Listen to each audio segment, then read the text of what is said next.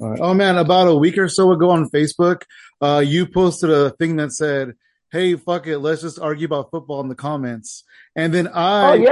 I said something about the 49ers, and then you came back with like, "Oh yeah, the Kansas City Chiefs beat your ass." And then I was like, "Okay, 40 I'm to out. 10, I'm out." baby. 40 to 10, baby. I will never forget that. And being a long life Kansas City Chiefs fan, being born here and raised here in Kansas City and everything else too. Hey, it couldn't happen to a better team. I respect San Francisco, but when you play us, yeah, nah, I'm gonna go roll with my team. That was a good Super Bowl though. Jimmy G dropped that for y'all, but that was a good Super Bowl, man. That was a bittersweet moment, is because I've seen, a great team growing up here, especially in the Midwest. I'm a big Kansas Jayhawks basketball fan. I am I support the Kansas City Royals. I ain't seen the Royals win the World Series when they won it in 2015. I ain't seen them win it since '85. But seeing the Kansas City Chiefs win it after 50 years, that was beautiful, man. That was beautiful. You couldn't ask for anything better than that, especially the year before when we lost to Tom Brady in the AFC Championship game. Oh That yeah. was heartbreaking to watch. That was heartbreaking to watch. But to see them win that Super Bowl, hey man, it was a beautiful moment for me personally, because I lost my uncle in 2012, who's a long life Chiefs fan, and my grandfather same year. And just the tears and everything else too. Like, I watched you guys win 5 Super Bowls. I never seen the Chiefs win. Yeah. So you gotta let me have my moment. Let me shine a bit.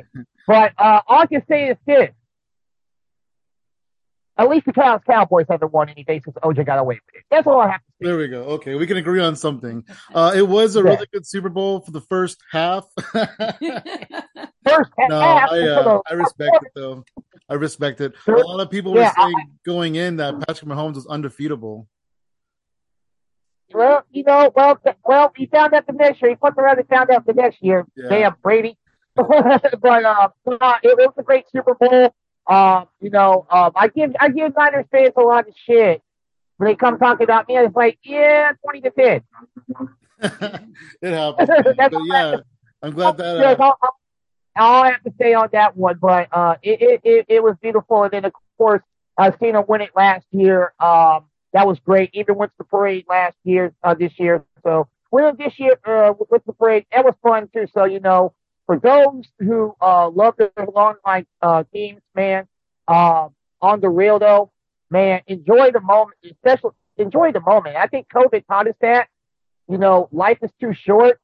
You know, basically enjoy your life, live your life, and but also respect everybody else too. You can have fun and make it respectable.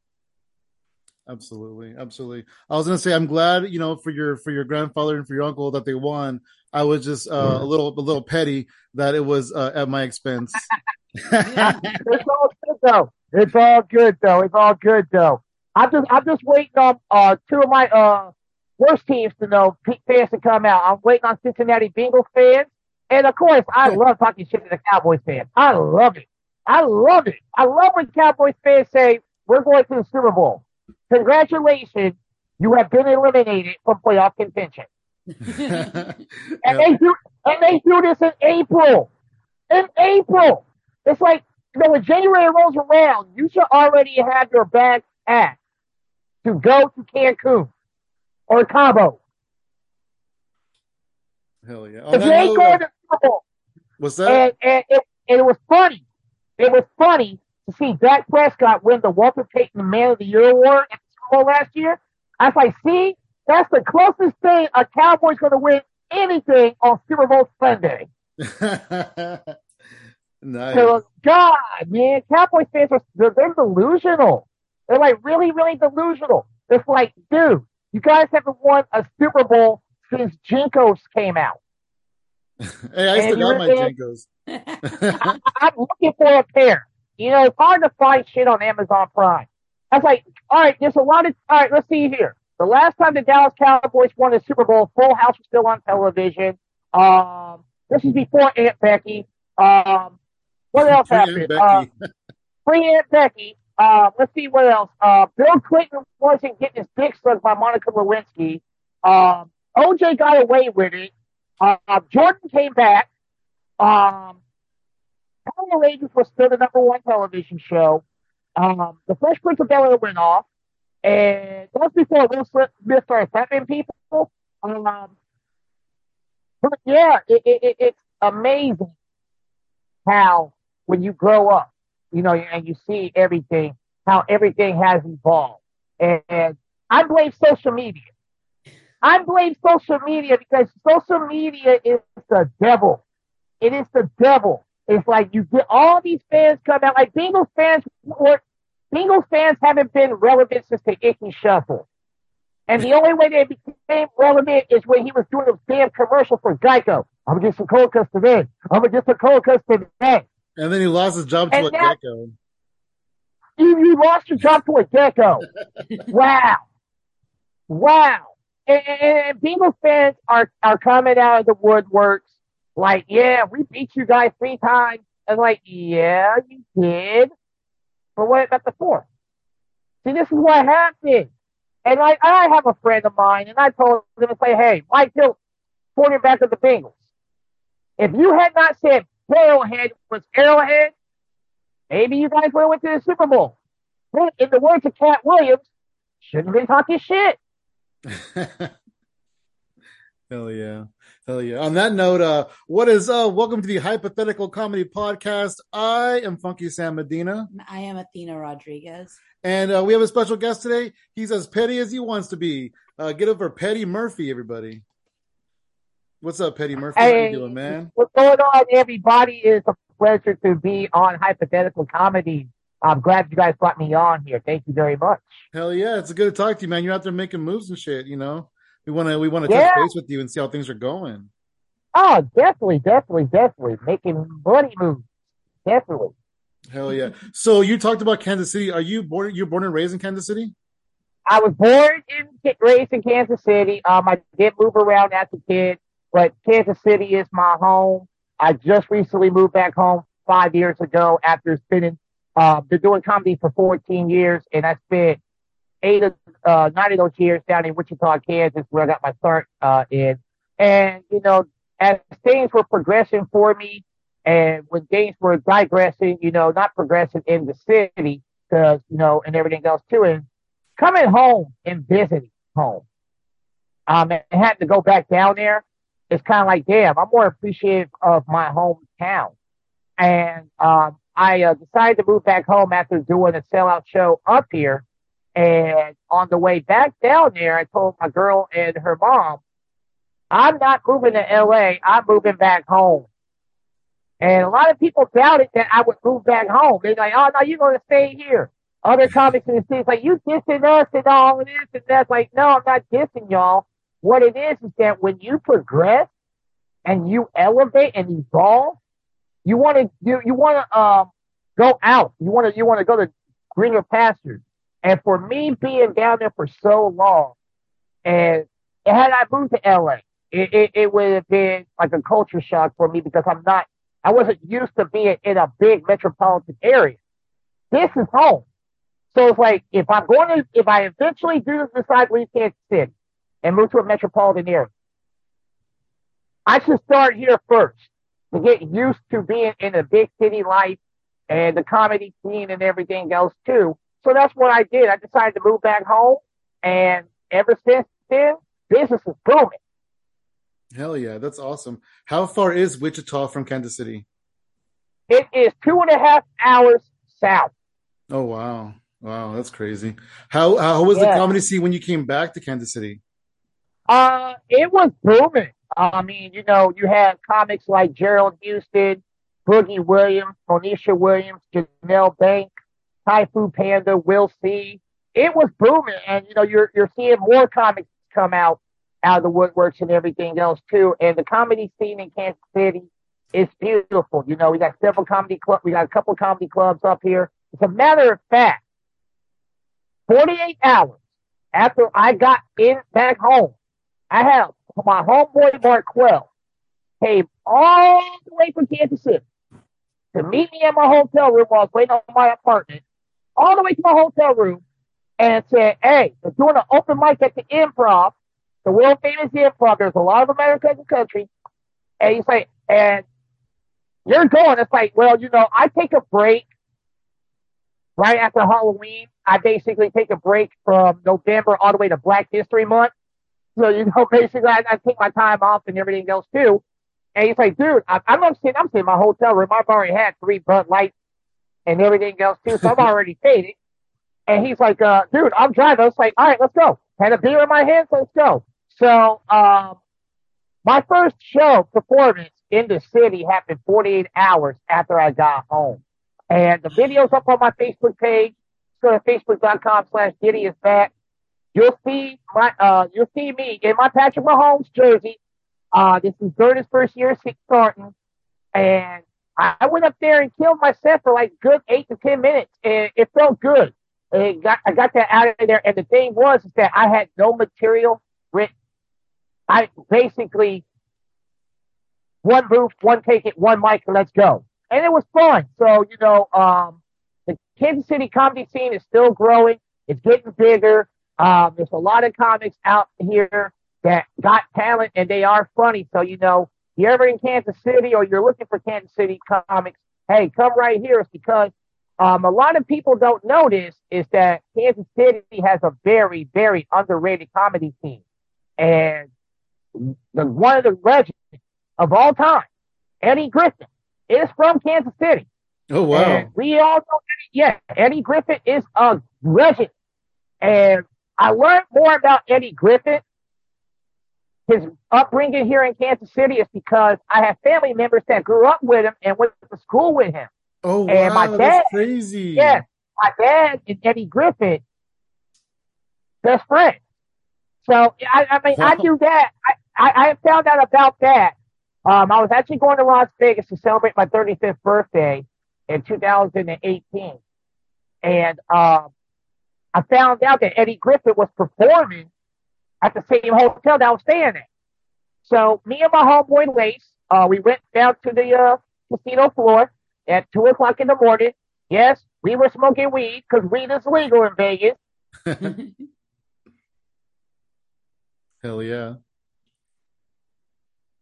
Did you freeze? Did we lose you? Did you freeze? Uh-oh.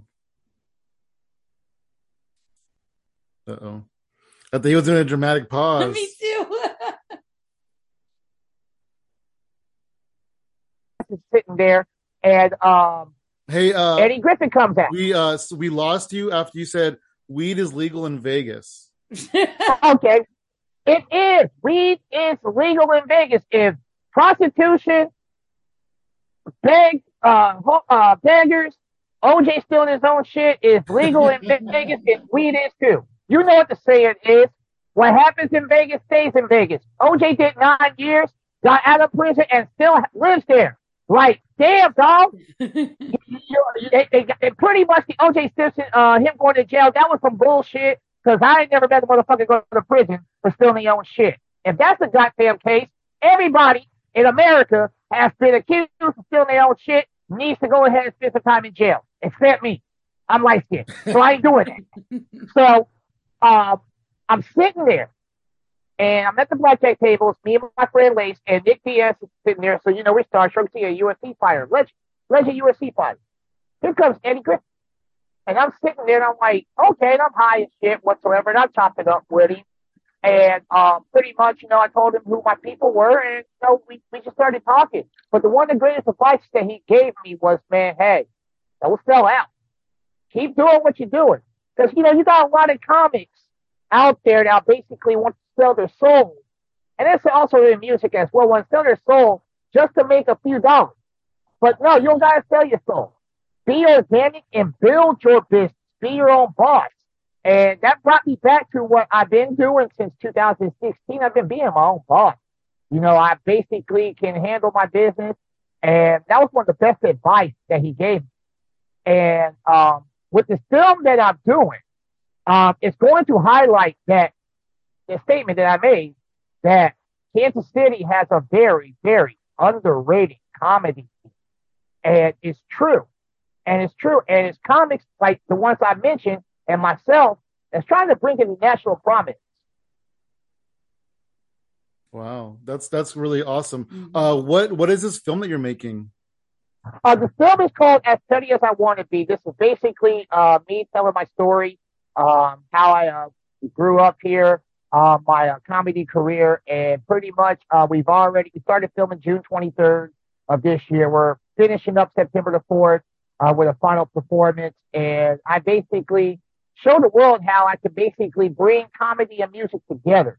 And, because people like to laugh, people like to listen to good music. So when you can bring that together and you can bring it to a diverse crowd and you can bring those two elements together, it makes a whole lot of fun. And also, too, you never know who's in the building. So when you get a lot of people in there, you never know what can come out of it.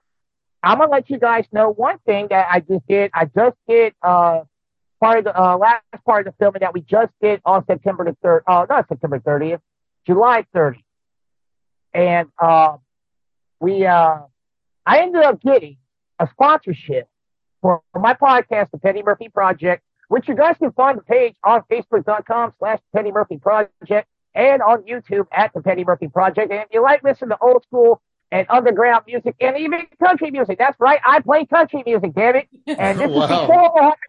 this is before what happened down in Alabama. That we're gonna talk about that in a little bit. But try that in a small town.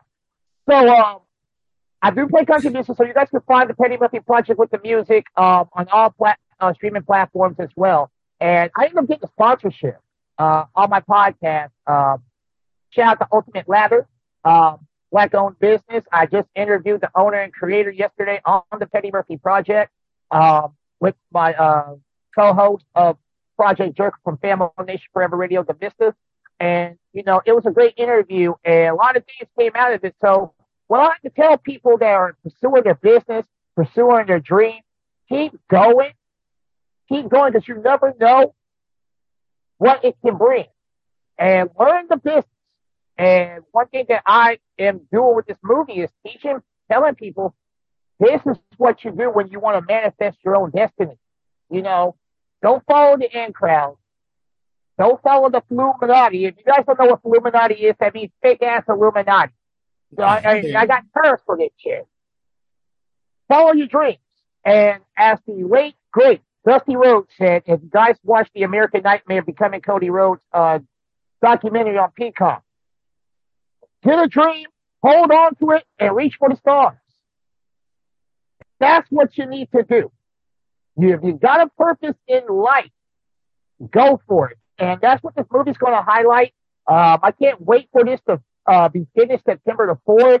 I'll be doing the final part at Harris Park here in Kansas City at the Taste of Kansas City event, Labor Day night. So everybody come on out. That's going to be great for people to see me do my thing. I got another comic that's coming with me, my main man Peels. So big shout out to Peels. And we got a musical guest, Danielle Deanda, as well. So they're part of this project that I'm doing. And, basically to showcase talent. And whether it's in music, whether it's in comedy, showcase the talent because the world needs to hear those who ain't with heard. So basically, I'm a comedian CM Punk. I'm the voice of the voices. And Hell that's what yeah. this movie's about. Is basically let everybody know that everything that I've done, hey, respect it. That's all you got to do. You got to respect it. You ain't got to like me. You ain't got to kiss my ass. But respect what I've done. Respect my conglomerate. I'm going to put it like that. Respect my conglomerate. Hell yeah. That's awesome. That's really cool. I did see some of your shows that you produce, and it does look like you have a lot of musical acts. And so that's really cool because that's not very common in comedy where they have musical acts and stuff. So yeah, that's awesome, man. I'm behind that. Oh, yeah, definitely. And you have to go back in the day. I'm old school. I'm an old school. You have to go back to like specials like Robert Townsend's Partners in Crime, Sinbad, musical funk jam. You have to go back to that where you give people that music, that comedy. It's because people like to laugh, but also they like to hear good music as well. So Yeah. that's what I'm trying to bring back. I'm trying to change the culture back to where it was prominent because the comedy game blew up. Literally blew up. Of course, we know about Red, we know about Eddie, we know about Richard, But when you can take an element of hip hop and comedy and basically put them together, you can take music and comedy and put them together. You can show that you grew up in an era where entertainment was entertainment. When you see entertainment now, it's buffoonery and bullshit. And buffoonery and bullshit has got everybody on social media, A, sensitive, B, fucked up, C, fucked up and locked up, and a whole bunch of shit. So it's like people, how am I put it like this? When it comes to the culture, people will believe that a lie is the gospel and the truth is blasphemy. And I think with the comedy game, everybody's gotten sensitive. I understand why. There's certain things in that's been in the country in the last 20 years makes everything sensitive. But the best comedy, the best comics, Richard, Red, Eddie, Carlin, Pat, Tennyson. I can't say Kevin Hart because he sold out. He didn't get commercialized. But when Kevin was starting, Kevin was talking real shit. Mike Epps, Chris Rock, Martin Lawrence, Bernie Mac, Cedric the Entertainer. Those comics that we grew up watching, that are household names, they told the truth. And that's how I do my comedy. I like to make the truth funny. And I know a lot of Trump supporters are a little pissed off at me because, I'm going to put it like this. With all the indictments that Trump has gotten, Trump doesn't have white people charges. Trump has black people charges. He has black people charges. Okay, you got New York. Okay, then you got Florida. I knew for a fact when they say you will get another indictment, I say it's either Georgia or January the 6th. When they said January the 6th was like, this motherfucker going to jail. He's done. He's done. He's done. And that's what they're going to get him on. And you got to pay attention to the case. They're going to get Trump for January the 6th. On the other one, they might get him on that shit. But here's the fucked up part because he is running for president. And it's actually a loophole. This is why they did not teach it in school. If Trump goes to prison, but somehow wins the presidency, he's the president in prison. Wow. He can run the White House from prison. Whoa. That's crazy. Yes. It happened back, I think it was Woodrow Wilson had lost the election, and I guess the guy that was going against him, he ended up losing, but he didn't go to prison, and he ran for president. He didn't win. But there's a loophole that if Trump becomes president and he goes to prison, he still gets to run the White House. So if that's the fucking case, that's ridiculous. If that's the case, I got 3 words for the world: Free R. Kelly. Oh, shit. But if Trump becomes the president and he's in prison, can he just pardon himself? Oh, damn. No. Okay. That's good. No. That's good. No, that'd be some bullshit. Yeah, no, exactly. That's what I'm saying. If he pardons himself, I think every black person in America needs to basically say, all right, so this motherfucker pardoned himself. Okay, he needs to pardon Larry Hoover, Big Meech, fuck Justin Smollett, he needs to pardon Tory Lane, R. Kelly, my Uncle Willie. I mean, a lot of homeboys that are in prison for dumb shit. If he gets to pardon himself out of prison, then he needs to free El Chapo. That's the bullshit. Free El Chapo, free R. Kelly, because it's bullshit, man. But the truth with comedy is what I'm about to tell in this movie. That's what I've been doing with my comedy, with my posts, and everything else too. Is that there's some truth that people don't seem to understand. And we as comics, we get to make people laugh.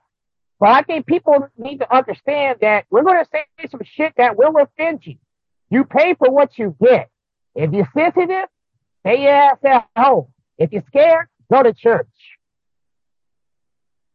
Yeah. Where's your movie going to be available? Is it going to like are people going to be able to watch it at home and stuff? You guys will be able to watch it. We actually have a streaming platform. Big shout out to Jermaine Tashin Thomas of Tashin Studios and Jaquay Valentine of the Magnificent Media Group. We actually will be putting it on a streaming platform That's real dope. soon. So we ain't gonna tell when, but when you find out, when you guys find out, when I find out, I will let the world know when that Steady as I Want to Be will drop. I just know that I got one more scene to drop, and basically it's a bitter performance, and I cannot wait. And this project's been fun. It's been stressful. In the middle of this project, I did. My brother was murdered in Wichita, Kansas, on June 28th, and it was hard because I had to do a scheduled show. I found out June 29th early that morning, Oh and wow.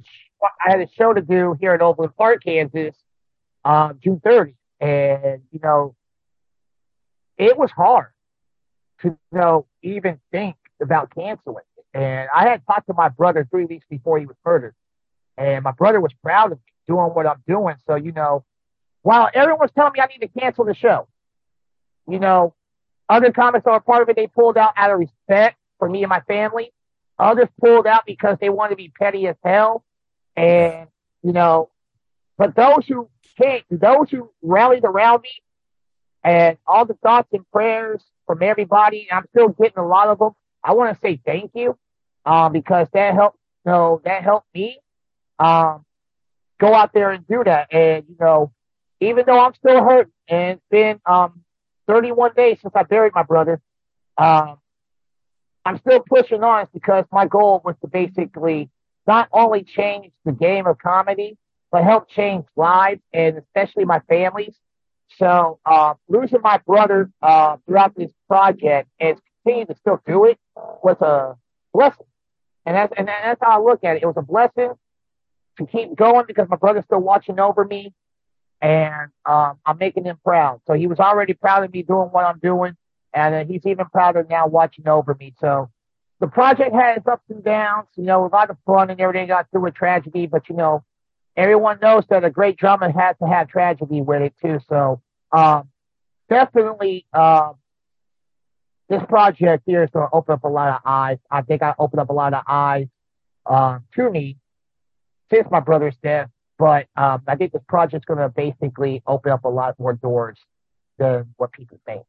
Yeah, yeah. I'm really sorry about your brother. Yeah. I hope that, whatever like peace or justice or whatever you're looking for, I do hope you get that. Because I know Oh that, yeah, definitely, man. It's been hard, but I take it one day at a time. I thank the good Lord, that I'm still here. But also too, I also pray, for people to put them guns down. yeah, Especially yeah. the younger generation, man, put them guns down.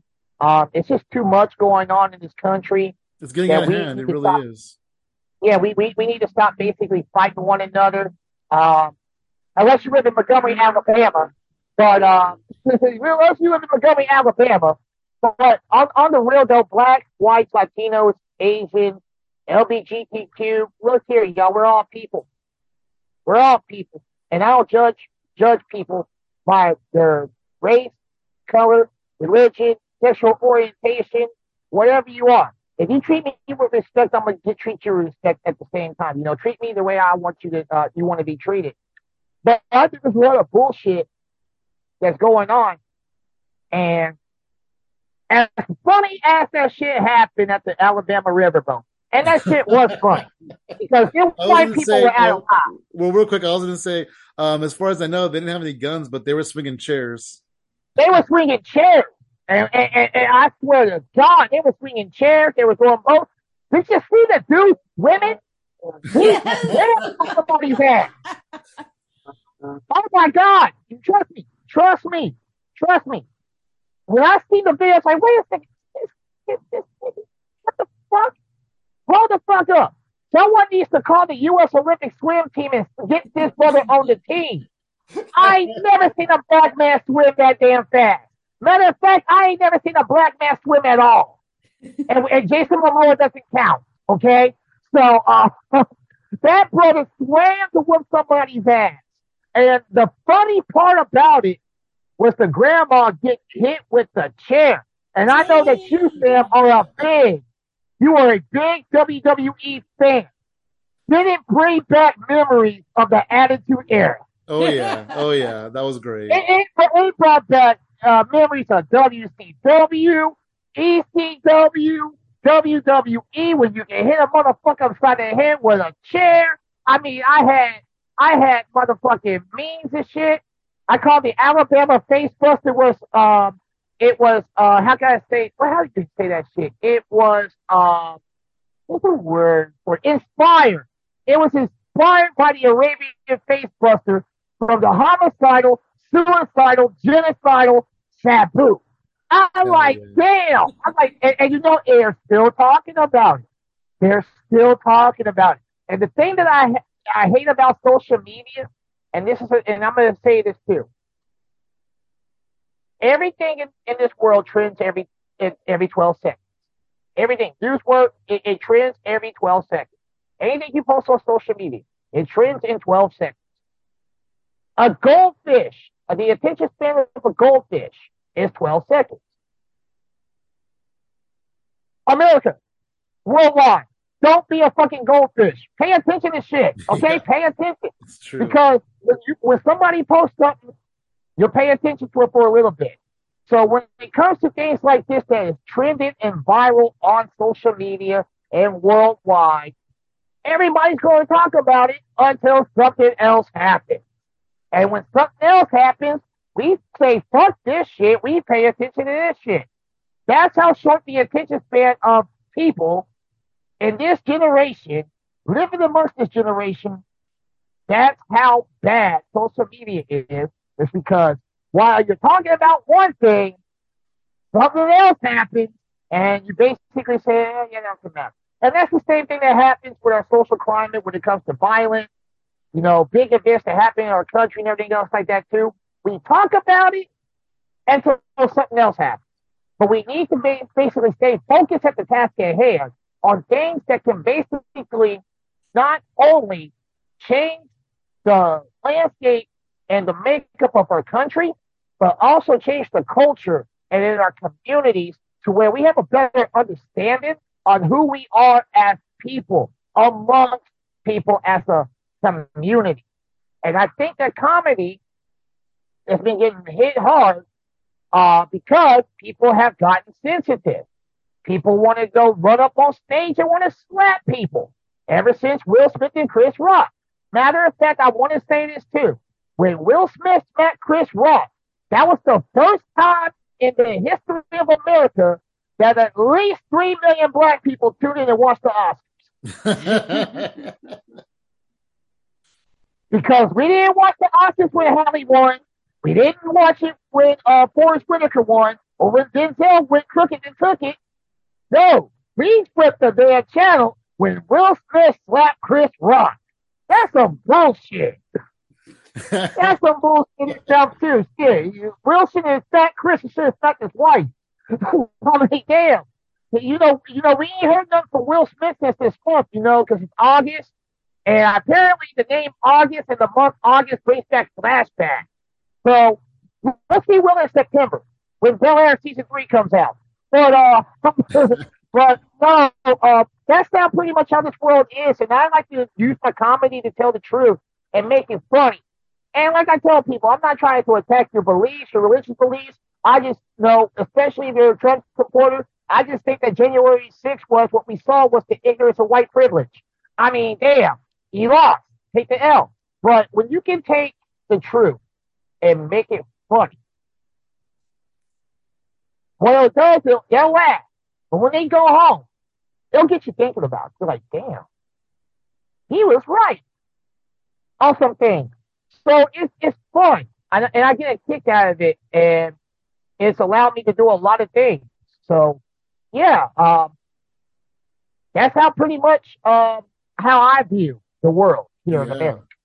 No, that makes a lot of sense. You mentioned like Dusty Rhodes and Sabu and things like that. One thing that I kept seeing on your Facebook is that you have the Winged Eagle Championship belt on stage with you Yeah, sometimes. Tell us about that. yeah. Well, I incorporated having a belt on stage because I'm a champion in my life. I'm a big wrestling fan. And with this move and everything that I've done when it comes to doing comedy, promoting shows, making my shows, making my name myself, people look at me, like my director's like, dude, we're trying to make you the Roman Reigns of comedy. So, you see the HNIC shirt, which I have on me right now. I do have the HNIC shirt right here, Nice. everybody. Which stands for Head Nigga in Charge. So if you don't know, you know. Yeah. But I had gold, big gold, the Ric Flair belt. I had that. And I lost that belt. And then I created another belt, which is known as the most hated belt, because according to people, I had the most hated comic. Well, that's cool because I tell the truth. But that Winged Eagle belt, I remember that belt. That's the Hulk Hogan, Macho Man, Ultimate Warrior, Bret Hart, Shawn Michaels. Shawn Michaels, Stone Cold Steve Austin belt. And, Yokozuna, God rest his soul, that's that belt. That's that era I grew up in. And I carry that belt with everywhere I go. I call her Gold. And I don't leave anywhere in the world without Goldie. Matter of fact, Goldie's at home right now. I just polished it up. She's waiting for September the 4th to make her reemergence. But that belt, I always carry a belt with me. And in the last couple of years, I have not carried a belt with me. And it's kind of like, Superman is kryptonite. You gotta have that vest. And without that belt, I didn't have that I had kryptonite. With that belt gives me like that power. It gives me that power to like, all right, motherfuckers, see this right here? The champ is here. And I carry that belt with me everywhere I go. People want to take pictures with the belt. Just went to Las Vegas in May. And a lot of people want to take pictures with me in the belt. That's cool. Everywhere I go, and I got Goldie with me, people want to take pictures with me in the belt. And matter of fact, as I was going to the airport here in Kansas City, Las Vegas, TSA basically had to stop me, take the bag, pull the belt. It's like, Joe, what the fuck did you get this from? Amazon Prime paid $350 for that belt. That belt is actually $3,000. I paid $350 to a guy from Pakistan. So and I love that belt. That belt is awesome. And me carrying that belt is just basically like, all right, the champ is here. I'm gonna do my thing, and it inspires people. Rapper Pastor Troy got a belt. I got a belt. So I walk around with my belt and everything else too. And as a big wrestling fan, hey, like, I carry it. And it's like, because, some of the best quotes and memories in wrestling came from comics. A lot of people didn't know Patrice O'Neal, the late Patrice O'Neal, wrote material for the WWE. Chris Jericho mentioned that. And some of the things that The Rock was saying, Patrice O'Neal wrote. Some of the things Jericho said, Patrice O'Neal wrote. And it was awesome. So, to know that comedy and music and wrestling came together like that, man, it's inspiring. So, yeah, that belt, that's my pride and joy. As a matter of fact, I'm coming out with a new one real soon. So, I'm going to carry 2 belts. That means I'm undisputed. Yeah. So, you'll be able to look up for that. Then that means you are the Roman Reigns. Oh, dang. Yes, I am. Acknowledge. Acknowledge. Another thing I wanted to ask you. I got a wise man. Wise. Did you know? That's cool. Did you know that? Did you know these people were going to show up late? Another thing I wanted to ask you about was Black in My Element, your comedy special that you're going to film. Yes, that will be Saturday, October 21st, live at TNT's Tavern in St. Joseph, Missouri. Black in My Element. I had just did the show, my last performance, and I had the picture. I was at TNT's Tavern, and I said, Back in My Element. And my good friend Nick Swayze was like, I thought it said Black in My Element. I was like, I had to sit and think about it because I was high, too. And I said it down. This motherfucker just gave me $1 million idea. Yeah, So I no, was it's a like, great, damn, it's a great play on words. Absolutely. and then I went BIME. Okay, cool, because I got HNIC. Everybody knows that. By the way, the t-shirts are sold out.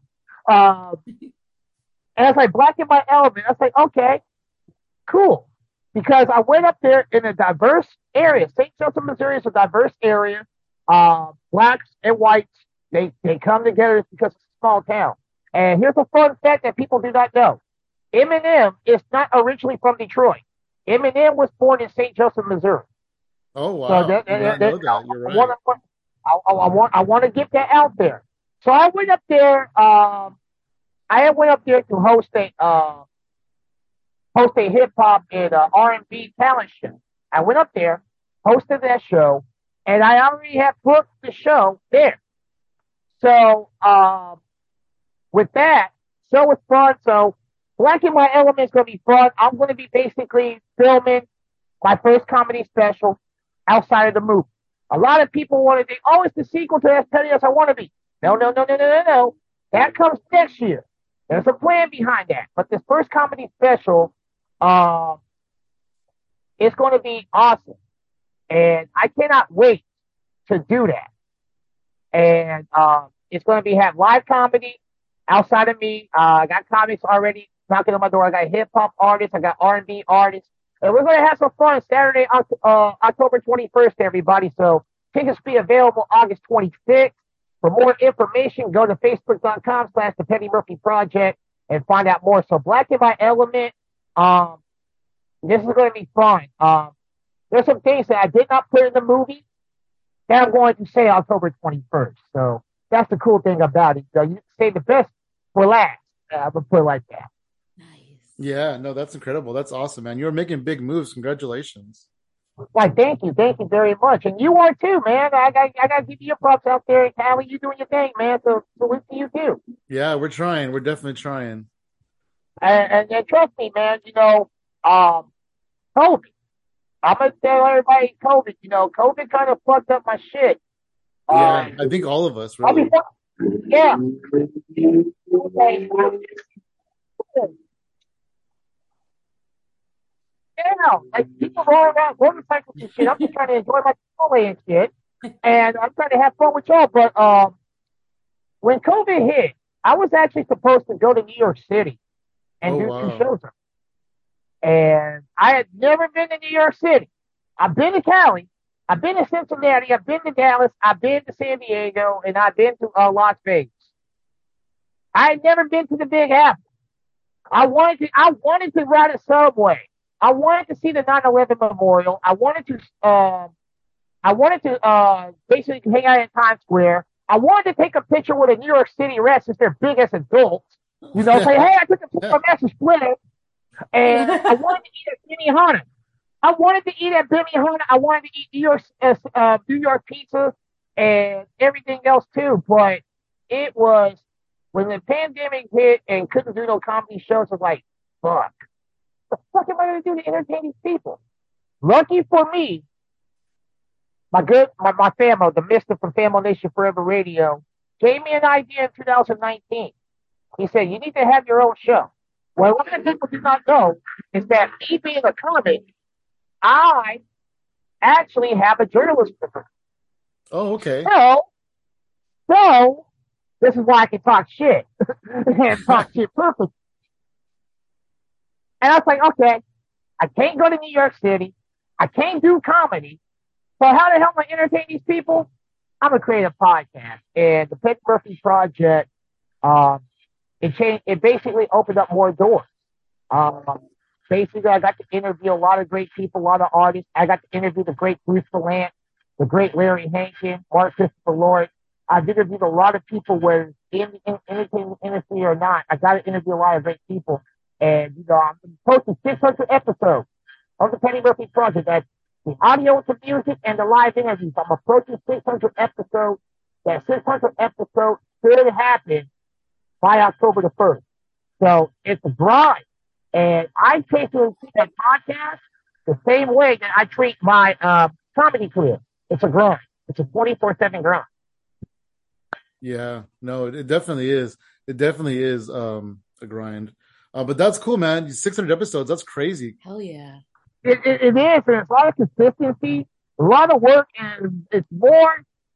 I think me doing the podcast and trying to put everything together has basically enhanced my creativity. Hmm. To basically, well, okay, if I can put a show together with music, then I can basically come together, basically sit there and write my jokes in my head, memorize them, and then go. So it's easy. Yeah, I think doing the podcast has helped me with my comedy and the aspects of the creativity and come up with events and everything else too. It's because it's a form of entertainment. And if you were in school and they basically told you how to write an essay, you had to brainstorm and shit, it's the same damn thing. Only difference is you get paid for it. Yeah. Yeah, that's amazing. Hey, so you said that you started comedy 14 years ago in Wichita, Kansas. How did Yeah. you go about starting? Like, how did that come into your life? I was there. Nothing else to I do in was Wichita there. or what? Yeah, it was in Wichita. I was there. This happened in 2006. Good friends of mine. Hey, we would go get fucked up every day of the week. Monday, Tuesday, Wednesday, Thursday, Friday, Saturday, Sunday. Didn't matter. And I would tell jokes. I would crack jokes and everything like that too. And they'd say, hey, you need to go do the Looney Bin, which has closed as of last month, the comedy club down there. And I Oh, it kept telling them, did. I've heard of the it Looney did. Bin. Oh, that Yeah, it closed sucks. down there, which that's where I got my start at. And I was like, nah, I ain't doing that, man. And it's like, why not? It's like, look here. I am the weapon of mass destruction that Bush couldn't find in Iraq. Hell no. You give me a microphone, hell no. So, in 2008, bringing in the new year to 2009, okay, things were changing for Black America. Obama became president. So, yeah, congratulations. We got a black guy in the White House. Finally. So, and everybody was sitting around telling their New Year's Eve, New Year's resolutions and shit. And I was like, all right, I got my New Year's resolution. I'm going to do comedy. And I said I was going to do it Wednesday night, which was open mic night. And my friends were like, yeah, that's cool. That's what's up. And I looked at all my friends and said, all you motherfuckers is coming with me. You push me. You push me to it. And now it was so much fun. I bombed my first set. Every comic that has been doing this, you bombed your first set. But my friends kept feeding me. That's because they got me fucking drunk before I even went on stage. So I learned the lesson. Don't drink before you go on stage. Smoke weed. So I kept going back. I ended up getting into the Wichita's funniest person contest in the top 10. I didn't win, but what I did was it's like, okay, I made my mark. Now let me take off. And I just kept going and going and going and everything else too. So that's pretty much how my career got started to where now I'm about to hit God, you know. So Yeah. So there it was right there. So, you know, I give Wichita as much credit as though for being helping me in my career.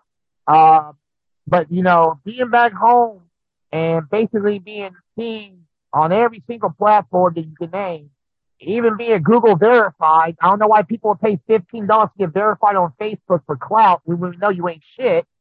But when you get that Google verification carries a lot more weight, and plus it's free. So Nice. it was so much. It was fun. It was a lot of fun. A lot of things opened up for me. I was able to even create a improv comedy game show known as Cracking Up. That I had a writer from HBO. Didn't even know the motherfucker was from HBO. He came to do Cracking Up, and someone hit me up. One of the comics hit me up because we're the only game in town. The guy was in town, wanted to perform, and well, we're doing Cracking Up, and I was like, well, you know, yeah, I'll give 15 to 20 minutes because these motherfuckers never show up on time. This is what happens when you have black people on your shows. They have to show up on colored people time. And you tell them, hey, this is what time you have to be here. And they show up like 20 minutes after you fucking told them the shit. So I let the dude do his thing whatsoever. He played Cracking Up and everything else too. And 2 weeks later, me and my girl are at the Hours Hookah Lounge, fucked up, and I run into the guy. And this guy tell me about the biggest comedy festival in Canada. They were at that year's in Montreal. He was telling us about cracking up, me and a couple of castmates, that, hey, he liked the originality, how real and raw it was. He said, you personally, Petty Murphy, are funnier than Nick Cannon. And I was like, well, everybody's funnier than Nick Cannon. Even Donald Trump. You're not wrong on that one. So, and he's like, he was telling me about that. It's like, all right, man, what's the catch, man? Because what's the catch? What's up with this shit, man? And he's like, I'm a writer for HBO. I'm like, get the fuck out of here. I was like, in my Eddie Murphy, at the time after they saw Rocky Boy, get the fuck out of here. And he's like, no, for real though. He handed me his phone. He said, sit down. I sat down. He gave me the phone. He said, Google. I Googled this motherfucker. This motherfucker was legit. And I told my girls, like, why you like down for? I was like, that motherfucker just did cracking up. And this motherfucker's a writer for HBO. We almost ran out the fucking plug. And I'm like, what the fuck? I'm like, no. So we had our rehearsal the next day, and I told my co-creator and co-owner cracking up, which, by the way, is his birthday. Happy birthday, Tone Crew. I told him about it. And he was like, damn, you mean we almost ran out the plug? I'm like, yeah. But lucky for me, I have talked to him and everything else too. So Wichita allowed me to create, and allowed me to not only create, but also change its culture. And the thing is blowing up very well. Great, lot of great innovators. A lot of great comedy movies came out. Go to Tubi and check out PPP Lone Gone, directed by Devon Bray. A lot of great movies out there, a lot of great comics and stuff too that I know down there. And I kind of want to say that I, being a pillar, helped change that culture down there. I just basically just had to move back home because I miss home. I miss barbecue. I miss my cheese. I miss one of my favorite restaurants, Go Chicken Go. I miss seeing rich white girls. I mean, I miss it all. And that's why I came home. And I'm glad to be home, amongst my family and stuff too. My dad. I just reunited with my dad 6 years ago, and everything else too. Family and everything else too. So, yeah, I can say Wichita helped shape me, and it's respect at the end of the day. Hell yeah! And then Kansas City kind of helped you to grow and expand. So Kansas City brought me back home, and it helped me grow and to expand. Yes, I can say that. And I love my hometown, and there's no place like home. There's no place like home. And it's funny because that original line is about Kansas. Mm-hmm. I mean, you love Kansas, but still. but we know what happened going down the yellow brick road. Dorothy was a hoe. Okay. Dorothy was a hoe. Hell yeah, man. Hey, thank you so much for joining us. It's been a lot of fun talking to you. Hey, no problem. And everybody that's listening and listening, hey, you can find more about me. Just go to facebook.com/The Petty Murphy Project. Follow me on Instagram at The Petty Murphy Project. TikTok at The Petty Murphy Project. Subscribe to my YouTube channel at The Petty Murphy Project as well. There is a public service announcement that I do want to give to the ladies before we go. Absolutely. Ladies, make sure that you wash your pussy. I will. Make sure you wash your pussy. And when you're down there, have the mindset when you're washing it down there that it's somebody's restaurant. I'm telling you, nobody wants your camel toe smell like pig feet. Oh. Okay? All right? Y'all know the commercial. You know what the commercial said back in the day.